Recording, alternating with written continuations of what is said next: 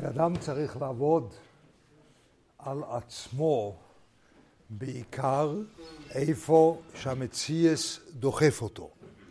זאת אומרת, זה לא כל כך נכון לחשוב שיש איזשהו תוכנית שצריכים לעשות בעבודה עצמית כדי להשתלם בעבודה עצמית, כי זה נחמד להיות בן אדם עם מידות טובות, זה נחמד להיות בן אדם עם אמונה, אז אני צריך לעבוד על כל המעלות האלו, כי ככה זה יהיה, אני אהיה יותר בן אדם לעניין. אנחנו לא חושבים ככה. אנחנו עובדים בצורה מאוד פרקטית.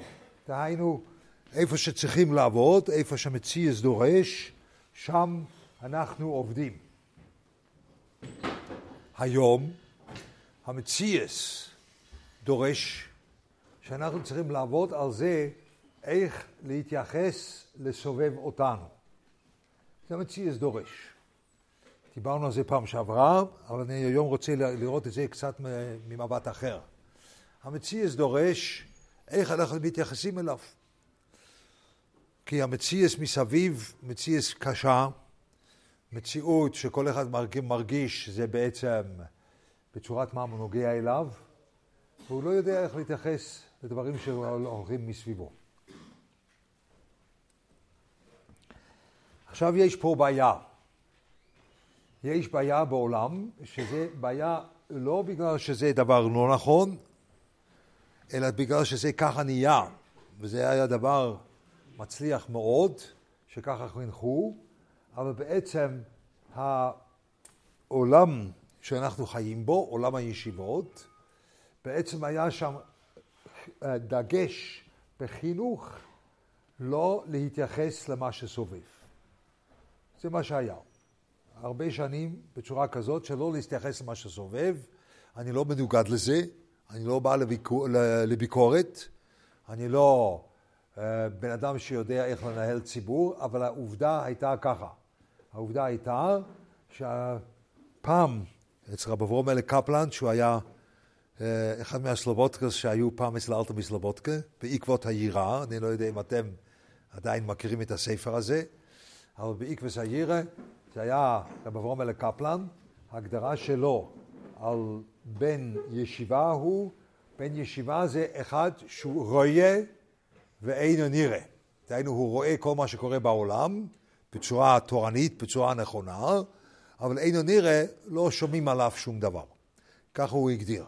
אנחנו, אחרי מלחמת העולם השנייה, היה לנו חינוך שאפשר אולי להגיד, אנחנו לא רואים. לא פשוט רואה ואינו נראה. אינו רואה גם לא. לא רואים.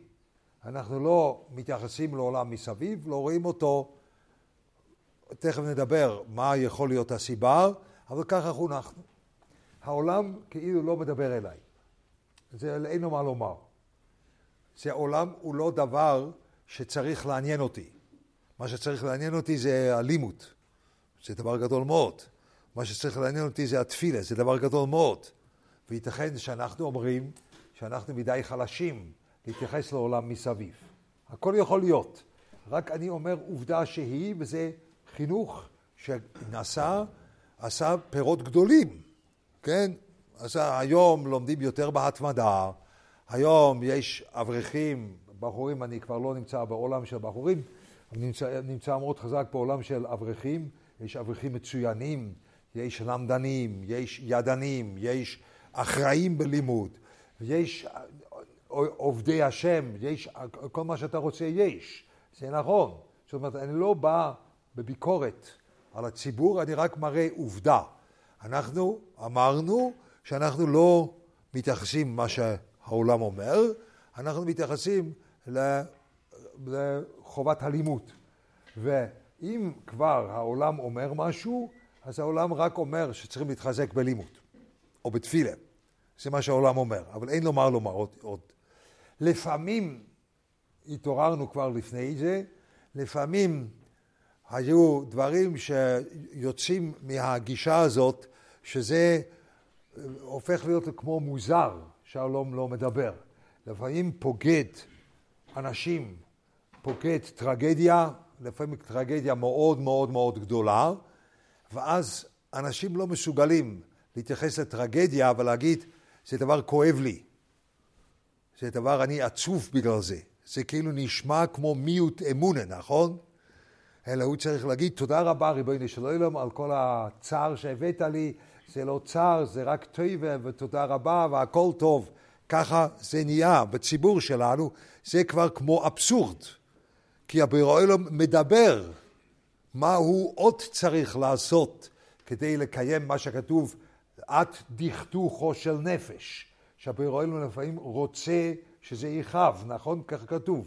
תושב אנוש עד דקו, את דכדוכו של נפש. דהיינו, הבורא עולם רוצה לפעמים שזה כואב. אז מה הוא עוד צריך לעשות עד שאתה מסכים שהעולם אומר לך, כן, זה כואב לי, כן, דבר רע קרה לי, כן, דבר נורא קרה לי. מה צריך עוד לקרוא? זה היה לפעמים קשה לי, אבל זה התוצאות של זה שהם לא מתייחסים לעולם, העולם לא מדבר, העולם לא אומר כלום, העולם אין לו זכות דיבור, ואנחנו לא מסתכלים עליו, אנחנו לא לומדים אותו, כי אנחנו יודעים שמה שמוטל עלינו, זה נקרא ללמוד ולהתפלל וסולוי מידה, ומה שמחזק את הלימוד טוב, ומה שחס ושלום מחליש את הלימוד, לא להיכנס לזה, ומילא העולם לא קיים. אני לא בא כאן לקנטר, ריבונו של עולם. אני לא בא, אני רק אומר עובדה, שככה זה הציבור, ככה גדל. זה עובדה, אתם לא יכולים להכחיש, ככה זה עובדה כללית, נכון? ככה זה עובדה כללית. אני לא בא לצחוק, אני לא בא לקנטר, אני לא בא להגיד איזה נורא זה, שום דבר. אני רק רוצה להגיד, זה מה איפה שאנחנו עומדים כציבור של יושבי בית המדרש. אני חושב שזה פייר להגיד את זה, אני חושב שאני הגזמתי משהו, כן? לא, אני לא חושב אני פשוט תיארתי את המצב כפי מה שהוא. כפי מה שהמצב. אין לי שום דבר נגד. אבל עכשיו, הציבור מבולבל. כי עכשיו, אתה כבר לא יכול להוריד את התריס. עכשיו, כל אחד שהרגיש גם אחרי הפיגוע הנורא בכניסה לעיר, וגם אחרי כל מיני דברים, הציבור הרגיש, לא, זה נוגע אליי. זה נוגע אליי. אני בכוונת. זה נוגע אליי. הדבר הזה נוגע אליי. ועכשיו אתה לא יודע מה לעשות. כי אתה לא חונכת לזה. כן? זה בעצם הנושא שעומד על השולחן. כן? הנושא שעומד על השולחן. עכשיו, אתם בוודאי, בגלל תכף נדבר על זה, אתם בוודאי עכשיו מצפים שאני אומר איזשהו דבר חכם על המצב ואיזשהו הסתכלות בלתי שגרתית, איזה משהו, לא. אני רוצה לראות איך עובדים, אני מדבר פה ללמדנים, ככה אני מניח, אני רוצה לראות ביחד איך עובדים על הסוגיה הזאת. הסוגיה איך להתייחס לסובב אותנו. זה הסוגיה. בסדר? עכשיו צריכים להרגיע את הרוחות, זה דבר מאוד יסודי פה. צריכים להרגיע את הרוחות, ועכשיו לא לחשוב. אז איך אני מתייחס עכשיו למה שקורה בעזה? או איך שאני מתייחס עכשיו שיש נעבך כל כך הרבה הרוגים? איך שאני מתייחס לזה שיהודים הורגים יהודים? איך אני מתייחס? לא, אל תהיה בלבוס, תהיה למדן. למדן מבין שכאן יש סוגיה. הסוגיה היא איך להתייחס לסובב אותנו. זו הסוגיה הרבה יותר רחבה. כן? וכל בן אדם שעובד, הוא צריך לדעת מאיפה הוא מתחיל לעבוד. הרבה פעמים הוא לא יכול להתחיל לעבוד על המקום הכי קשה. הוא לא יכול לעבוד שם, כי זה לא בר עבודה. זה מדי קשה, זה מדי סוער. אז הם אלה צריכים לעבוד ממקום אחר. אבל הסוגיה שעומדת על השולחן, זה סוגיה איך להתייחס לסובב אותנו. לא כדי להוציא מזה חיזוק בתפילה או בתורה. אולי יהיה חיזוק, אולי לא, אולי יהיה חיזוק באמונה, אולי יעבוד במקום אחר, אני לא יודע. אבל איך להתייחס לסובב אותנו, איך אני יכול להתפתח בזה, שאני אהיה אדם כזה שיודע איך להתייחס לעולם מסביב, או יודע יותר טוב איך להתייחס לעולם מסביב. כן? זה הסוגיה.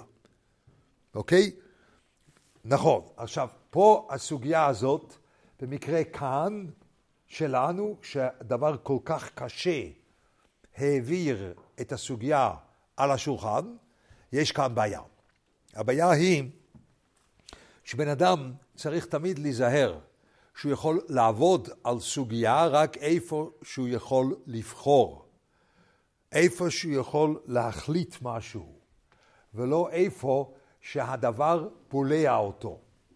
הבעיה של המצב של מלחמה, ומצב של הרוגים, המצב של מצבים קיצוניים, המצב הזה, העולם כזה, זה עולם שבולע את הבן אדם.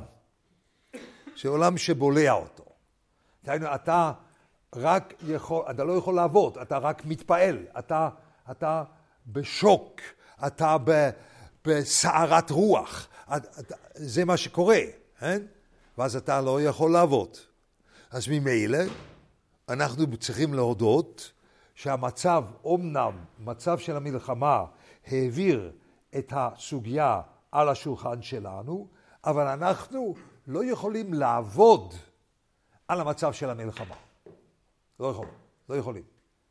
אנחנו כל כך לא רגילים לעבוד איך להתייחס לסביבה, או אתה רוצה להגיד נעשה בול עם חבר או מה שלא יהיה, אנחנו כל כך לא רגילים בזה, שאנחנו לא יכולים להתחיל לעבוד במקום שהכי קשה בעולם.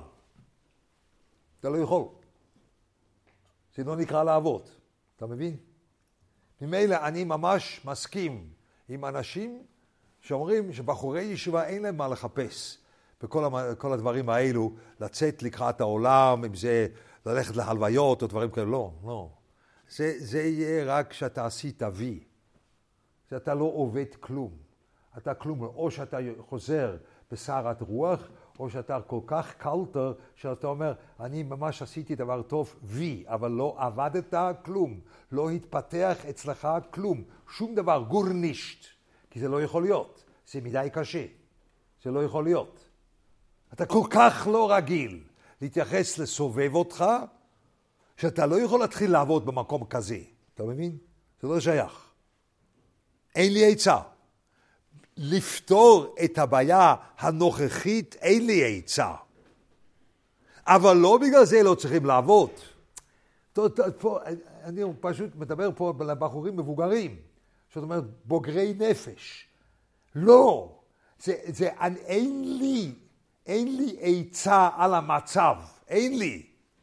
אבל למה להיות כזה בלבטיש שחושבים, אם יש מצב, אז כל המצב שיש כדי שאני יכול לפתור אותו. לא, אני לא יכול לפתור את המצב, אבל לא בגלל זה אני לא צריך לעבוד. המצב עדיין דורש ממני עבודה, אבל לא כדי לפתור אותו. אתה מבין? לא כדי לפתור אותו, זה מאוד חשוב. זה היסוד של עבודה. יסוד של עבודה הוא שאתה לא פותר את הבעיה, אבל אתה עובד באזור של הבעיה. זה כל העבודה. אנחנו לא רגילים. אנשים היום לא רוצים לעבוד, הם לא רוצים להתקדם, הם לא רוצים לגדול שום דבר. הם רוצים לפתור בעיות. כולם. לא מדבר אליכם. אני קיבלתי תגובה כזאת מאנשים יותר מבוגרים ועוד יותר מבוגרים. ועוד יותר מבוגרים. אז מה יש לך להגיד באיפה פותרים את זה? אין לי איך לפתור את הבעיה. אין לי. ואני רוצה לגלות לכם, אין לאף יצור אנוש איך לפתור את הבעיה הזאת. אין. אי אפשר לפתור את הבעיה הזאת. אני לא יכול לפתור. אבל לא בגלל שאתה לא יכול לפתור, אתה פטור מלעבוד. זה גישה, אפילו לא בלבטיש, זה גישה, לא יודע מה. אני לא יודע איך להגיד את זה. הייתי צריך מילה יותר גסה, לא יודע איך להגיד את זה, אבל זה גישה שאני לא יודע מאיפה זה נולד. כל מה שאתה עובד זה רק כדי לפתור את הבעיה? לא. אני מתעורר מכוח מה שקורה על סוגיה, ועכשיו אני עובד על הסוגיה הזאת לפי הכלים שלי, אבל הבעיה נשארת. אבל אני מתקדם. במשך שנים, במשך זמן רב, אני יכול לפתור. זה אחד מהמפתחות הגדולות בשבילכם לעבוד. הכל אותו דבר. זה הבעיה שאתה כל כך מתוסכל בעבודת השם. אתה רוצה להתפלל יותר טוב. אז איך מתפללים יותר טוב? אז זה עבודה, בוא נעבוד. אבל אם זה לא עובד וזה לא פותר את הבעיה שאתה כל זמן בתפילה ברוך, אתה בחוץ, נכון? מכיר את זה? אתה אפילו עד סוף ברוך הראשון לא יכול להחזיק את הראש, כן? אבל אתה לא יודע מה יש לך, אלצהיימר, פיק דיזיז, איזושהי מחלה במוח אחר, לא, אין לך שום מחלה, אבל אתה לא יודע להתפלל, אז אני רוצה לעבוד איתך על תפילה, אבל אם זה לא פותר את הבעיה שלך, אז אתה אומר לא שווה, לא יכתוב לא שווה שום דבר. זה אתה צודק, לא יכתוב לא שווה שום דבר, זה אתה צודק, אבל לא בגלל זה, בגלל דברים אחרים. לא שווה שום דבר. לא שווה שום דבר, זה לא פותר את הבעיה, אני עדיין לא יודע להתפלל. בעל הבוס, אני חושב בסוסוג, נערגע ויה בעל הבוס. סתם. ככה זה לעבוד, לפתור בעיות. זה כל מה שיש. לא. אנחנו לא פותרים בעיות, אנחנו עובדים, אנחנו מתפתחים. ייתכן שאחרי שנים רבות אתה מגיע לאותה מדרגה, שאתה יכול לשאת בעול עם אחד שקרא לו אסון כבד. ייתכן שזה לוקח שנים. אתה לא יכול עכשיו לעשות את זה. אבל אם אתה לא מתחיל לעבוד, לא יהיה כלום, אף פעם. זה מפתח, אני לא יכול להעריך מספיק על זה. אנשים ממש טועים בזה. ותמיד יוצאים כזה באכזבה, שואלים, אז מה הוא אמר? אז איזה עצה הוא נתן? מה? רק זה? אבל זה לא... על זה ישבתם פה חצי שעה, עד 11:45 ישבתם לשמוע דברים בטיילים כאלו? מה קרה לכם? לא. אני לא רוצה לפתור בעיות, אני לא רוצה, כי זה אי אפשר. אין. מי שאומר לכם שאני יודע לפתור את הבעיות, אני חושב שהוא שקרן. שקרן, אי אפשר. אבל אפשר להתחיל לעבוד. ועכשיו תראו איפה אפשר להתחיל לעבוד. זה במקום שזה לא מפתיע, אבל פתאום אתה רואה שזה עולם אחר, עולם שונה מה שאתה חושב. עוד פעם, השאלה איך אני מתייחס כבן תורה, או כבן אדם תורני, או כבן אדם בוגר, לסביבה, לסובב אותי, למה שסובב אותי. הנקודה היא ככה. ראשיס הבעיה שלנו עם מה שסובב אותנו, אנחנו מחפשים ביחס שלנו למה שסובב אותנו, שדבר או מרשים אותנו, או שזה מסעיר אותנו, או שזה מרגש אותנו, או שזה מעורר כל מיני ריגושים אצלי, זה מה שאנחנו מחפשים בעולם. זה יחס לא נאות לעולם. זה יחס שלא עושה לך כלום. זה לא מקדם אותך, וזה לא מגדל אותך, וזה לא עושה אותך לבן אדם יותר טוב. שום דבר זה לא עושה, אבל זה מה שאתה מחפש. אל תגיד לי שאתה רק רוצה את עצמך, אני חי בבועה של עצמי, ואני לא מעוניין בכלל בעולם מסביב. אל תגיד לי את זה, כי אתה כן מעוניין בעולם מסביב, כי נייס ופוליטיקה מאוד מעניין אותך. ודברים אחרים על אנשים, אם זה בעל יכולת אינטלקטואלי, או בעל יכולת כספי, או בעל יכולת, כל מי עם היכולת שלו, כל מי שהוא מעריך איזשהו קישרן או זו, או משהו כזה, אז הוא אוהב להגיד, אני מכיר את פלייני, הוא... או אחד מהגדולים בעל הקישריינס היום, או אחד מהעשירים, אני אישית מכיר את רייכמן, אתה לא יודע, וגם את רכניץ, אני חבר טוב שלו. וואו, לא הכתרת חבר טוב שלו? מתי דיברת איתו? קיבלת ממנו כסף? זה מעניין, נכון? אז זה לא... מעניין, אני לא מכיר לא את רכניץ, אבל לא מכיר. אבל זה מעניין, זה מעניין. אתה לא רק מעוניין בך. לא, שקר. אתה מעוניין בעולם. אבל אתה מעוניין בעולם שיש שם ריגושים בפנים. וזה גורם שאתה לא מתקדם שום דבר. כלום. אתה נשאר אותו בן אדם רק עם איזה סיפוק ריגושי. שום דבר לא עוזר. שום דבר לא זז. המוקם שאתה מתייחס לעולם זה איפה שאתה צריך להתחיל להתבונן. אתה מתבונן על בן אדם, לא ישבול עם חבר נגיד, אני חושב עליך, ואני מבקש סליחה, אתה רוצה להיות קורבן? אל תיפגע, כן, אל תיפגע, אבל נגיד, אני רואה אותך, ותסלח לי עוד פעם שאני אומר את זה, אבל אתה על המבט הראשון לא הבן אדם הכי מרשים בעולם, נכון? פגע בך, נכון? אבל אתה לא הכי מרשים, זה לא פשט. אני הייתי רואה אותך ככה בתוך מסה בתל אביב, וואו, אותו אני רוצה להכיר. לא. היה אומר, תסלח לי שאני עושה את איתך, כן? אתה פשוט בלי שולחן לפניך, זה בעיה שלך. אז מילא, זה לא הבן אדם הכי מרשים, זה לא. אבל מה אתם? אתם רוצים להיות חברים של בני האדם הכי מרשימים. הבחור, היום היה אחד כזה, בחור, ככה, הגיע אליי. דרש חצי שעה, הוא רצה עצה ממני, הוא לא נתן לי לדבר. כן? אז זרקתי אותו מכל הרוחות.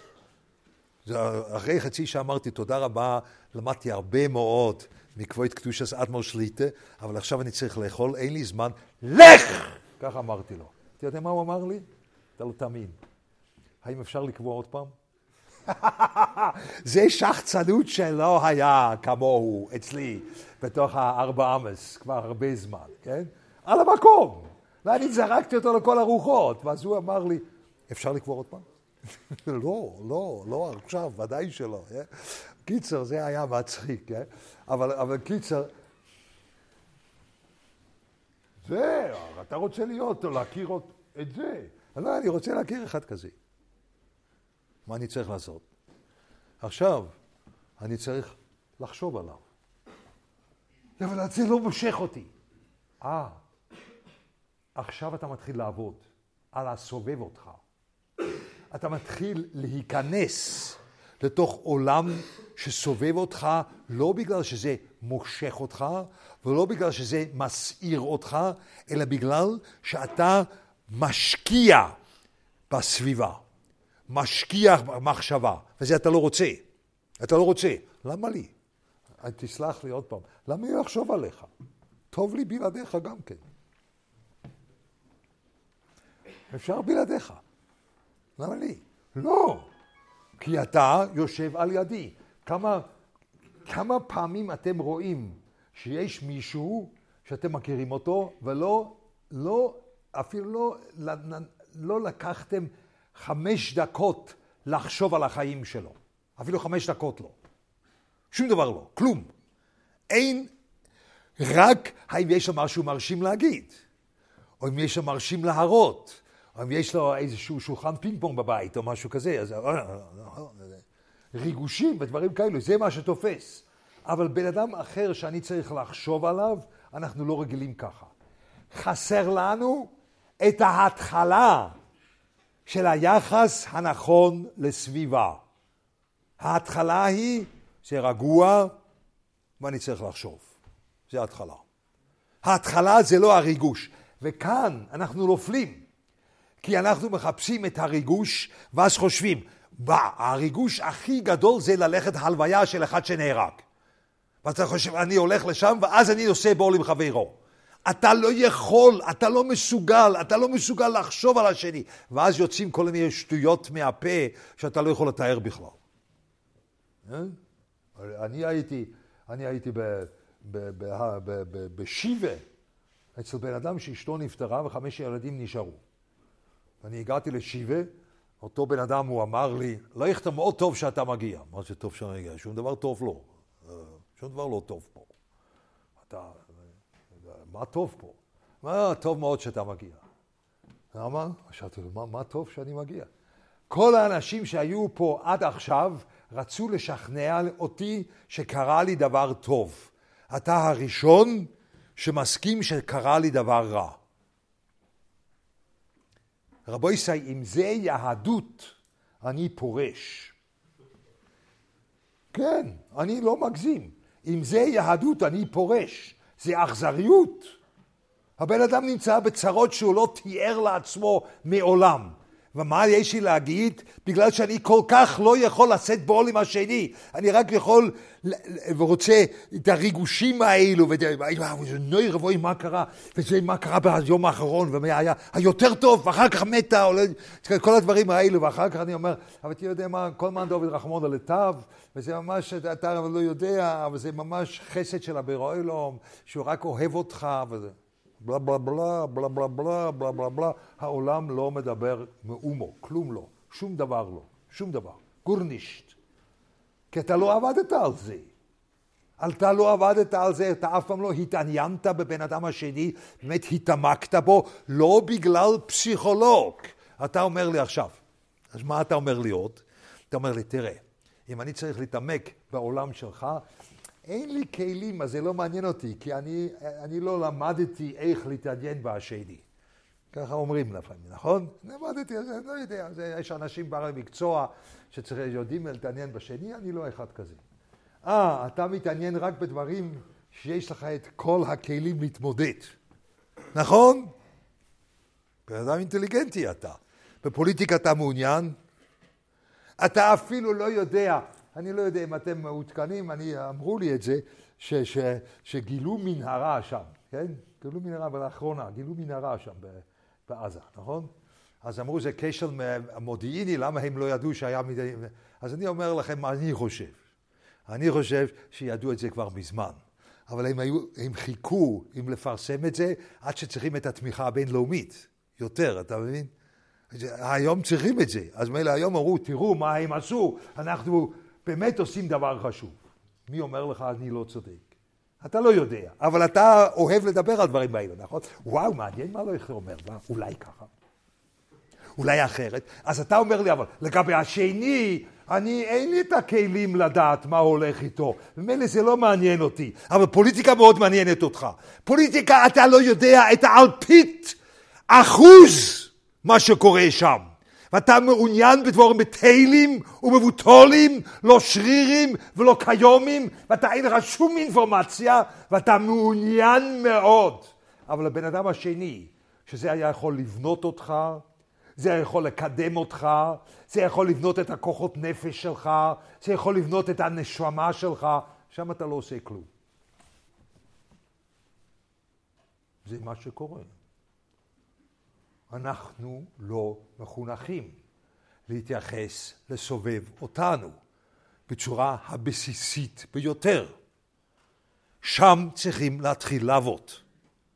אני מבטיח לכם. אני מדבר את זה גם מתוך ניסיון. שאתה מתחיל לדבר שם, בדבר הפשוט הזה, שיש פה בן אדם שאתה מעוניין בו, אתה מתעניין בו. לא בגלל שזה מושך אותך, אלא בגלל שאתה רואה צורך, אתה רואה אולי קצת צורך, אבל אתה נכנס לתוך עולם של השני. בסופו של דבר אתה יכול להגיע לבריאות של להתייחס לסביבה הרבה יותר מאנשים אחרים. אבל אתה לא מתחיל שם, אז אתה נשאר עם סיסמאות. כן? סיסמאות כאלו. כל מה דוד רחמון על הטב, סיסמאות כאלו וכאלו, כן, לסביבה, אני אומר לכם דוגמה מהגמרא, נכון? דוגמה מהגמרא. היום אתם כולכם יודעים, אני לא רוצה ללכת נגד, כולכם יודעים, אין הערות ממית, אלא החטא ממית, נכון? שמעתם את זה פעם? לא צריכים לפחד מהערות, כי אין הערות ממית, אלא החטא ממית, כך אומרים. זה סוגיה. וזה הסוגיה מרבי חנינא בן דויסו. נכון? אז היה שם ערות וזה היה מסוכן. ואז חנינא בן דויסא אומר, אין ערות ממית, אלא החץ ממית. הוא שם את הרגל שלו על החור, והערוד נושך אותו, הערוד מת, והוא נשאר חי. ככה זה היה. אז מה אומרים חז"ל? אוי לאדם שפוגש אותו ערוד, ואוי לערוד שפוגש את רבי חנינא בן דויסא. כך כתוב. אז מה כתוב בחז"ל? צריכים לפחד מערוד או לא? צריכים, כי אוי לאדם שפוגש ערוד. חוץ מרבי חנינא בן דויסא זה מה שהם אומרים, נכון? אוי לאדם שפוגש אותו ערוד, אתה צריך לפחד. אבל מה אתה יודע מזה? את רבי חנינא בן דויסא. אין ערוד ממית, אלא חץ ממית. כך אתה יודע, מה שרבי חנינא בן דויסא אמר. אבל אתה לא יודע שבגמרא כתוב, אתה צריך לפחד, כי אוי לאדם שפוגש אותו ערוד. לא, אתה נשאר, העולם לא אומר כלום, ערוד לא אומר כלום. משה רבינו ברח מהנחש, נבח, משה רבינו ברח מהנחש. אם אני הייתי שם, הייתי אומר, אין ערוד ממית, אלא חץ ממית. משה רבינו ברח, נכון? נבח. אני הייתי, הוא כנראה לא שמע את השיחס איסוירוס של פלוני אלמוני, שאמר את הגמרא הזאת. משה רבינו לא היה. תגיד לי, מה קרה לך? ככה אתה מתייחס לסביבה, בצורה מטומטמת לגמרי. לא צריכים לפחד. אם יש אזעקה, לא צריכים לפחד, כי אין ערוד ממית, אלא חץ ממית. מה? הבורא עולם צועק עליך! תפחד! לא, זה לא אומר שום דבר.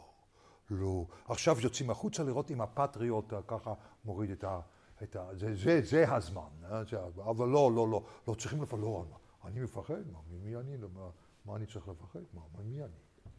המשגיח, חבולבה, היה לו כנראה אמונה יותר גדול מכם. בזמן הסקאדים, עד האזעקה האחרונה, הוא לבש את כל המערכת הזאת. תמיד. הרי אני חייב מיסה. מי יודע אם זה לא הולך עליי. כך הוא אמר. עד האזעקה האחרונה.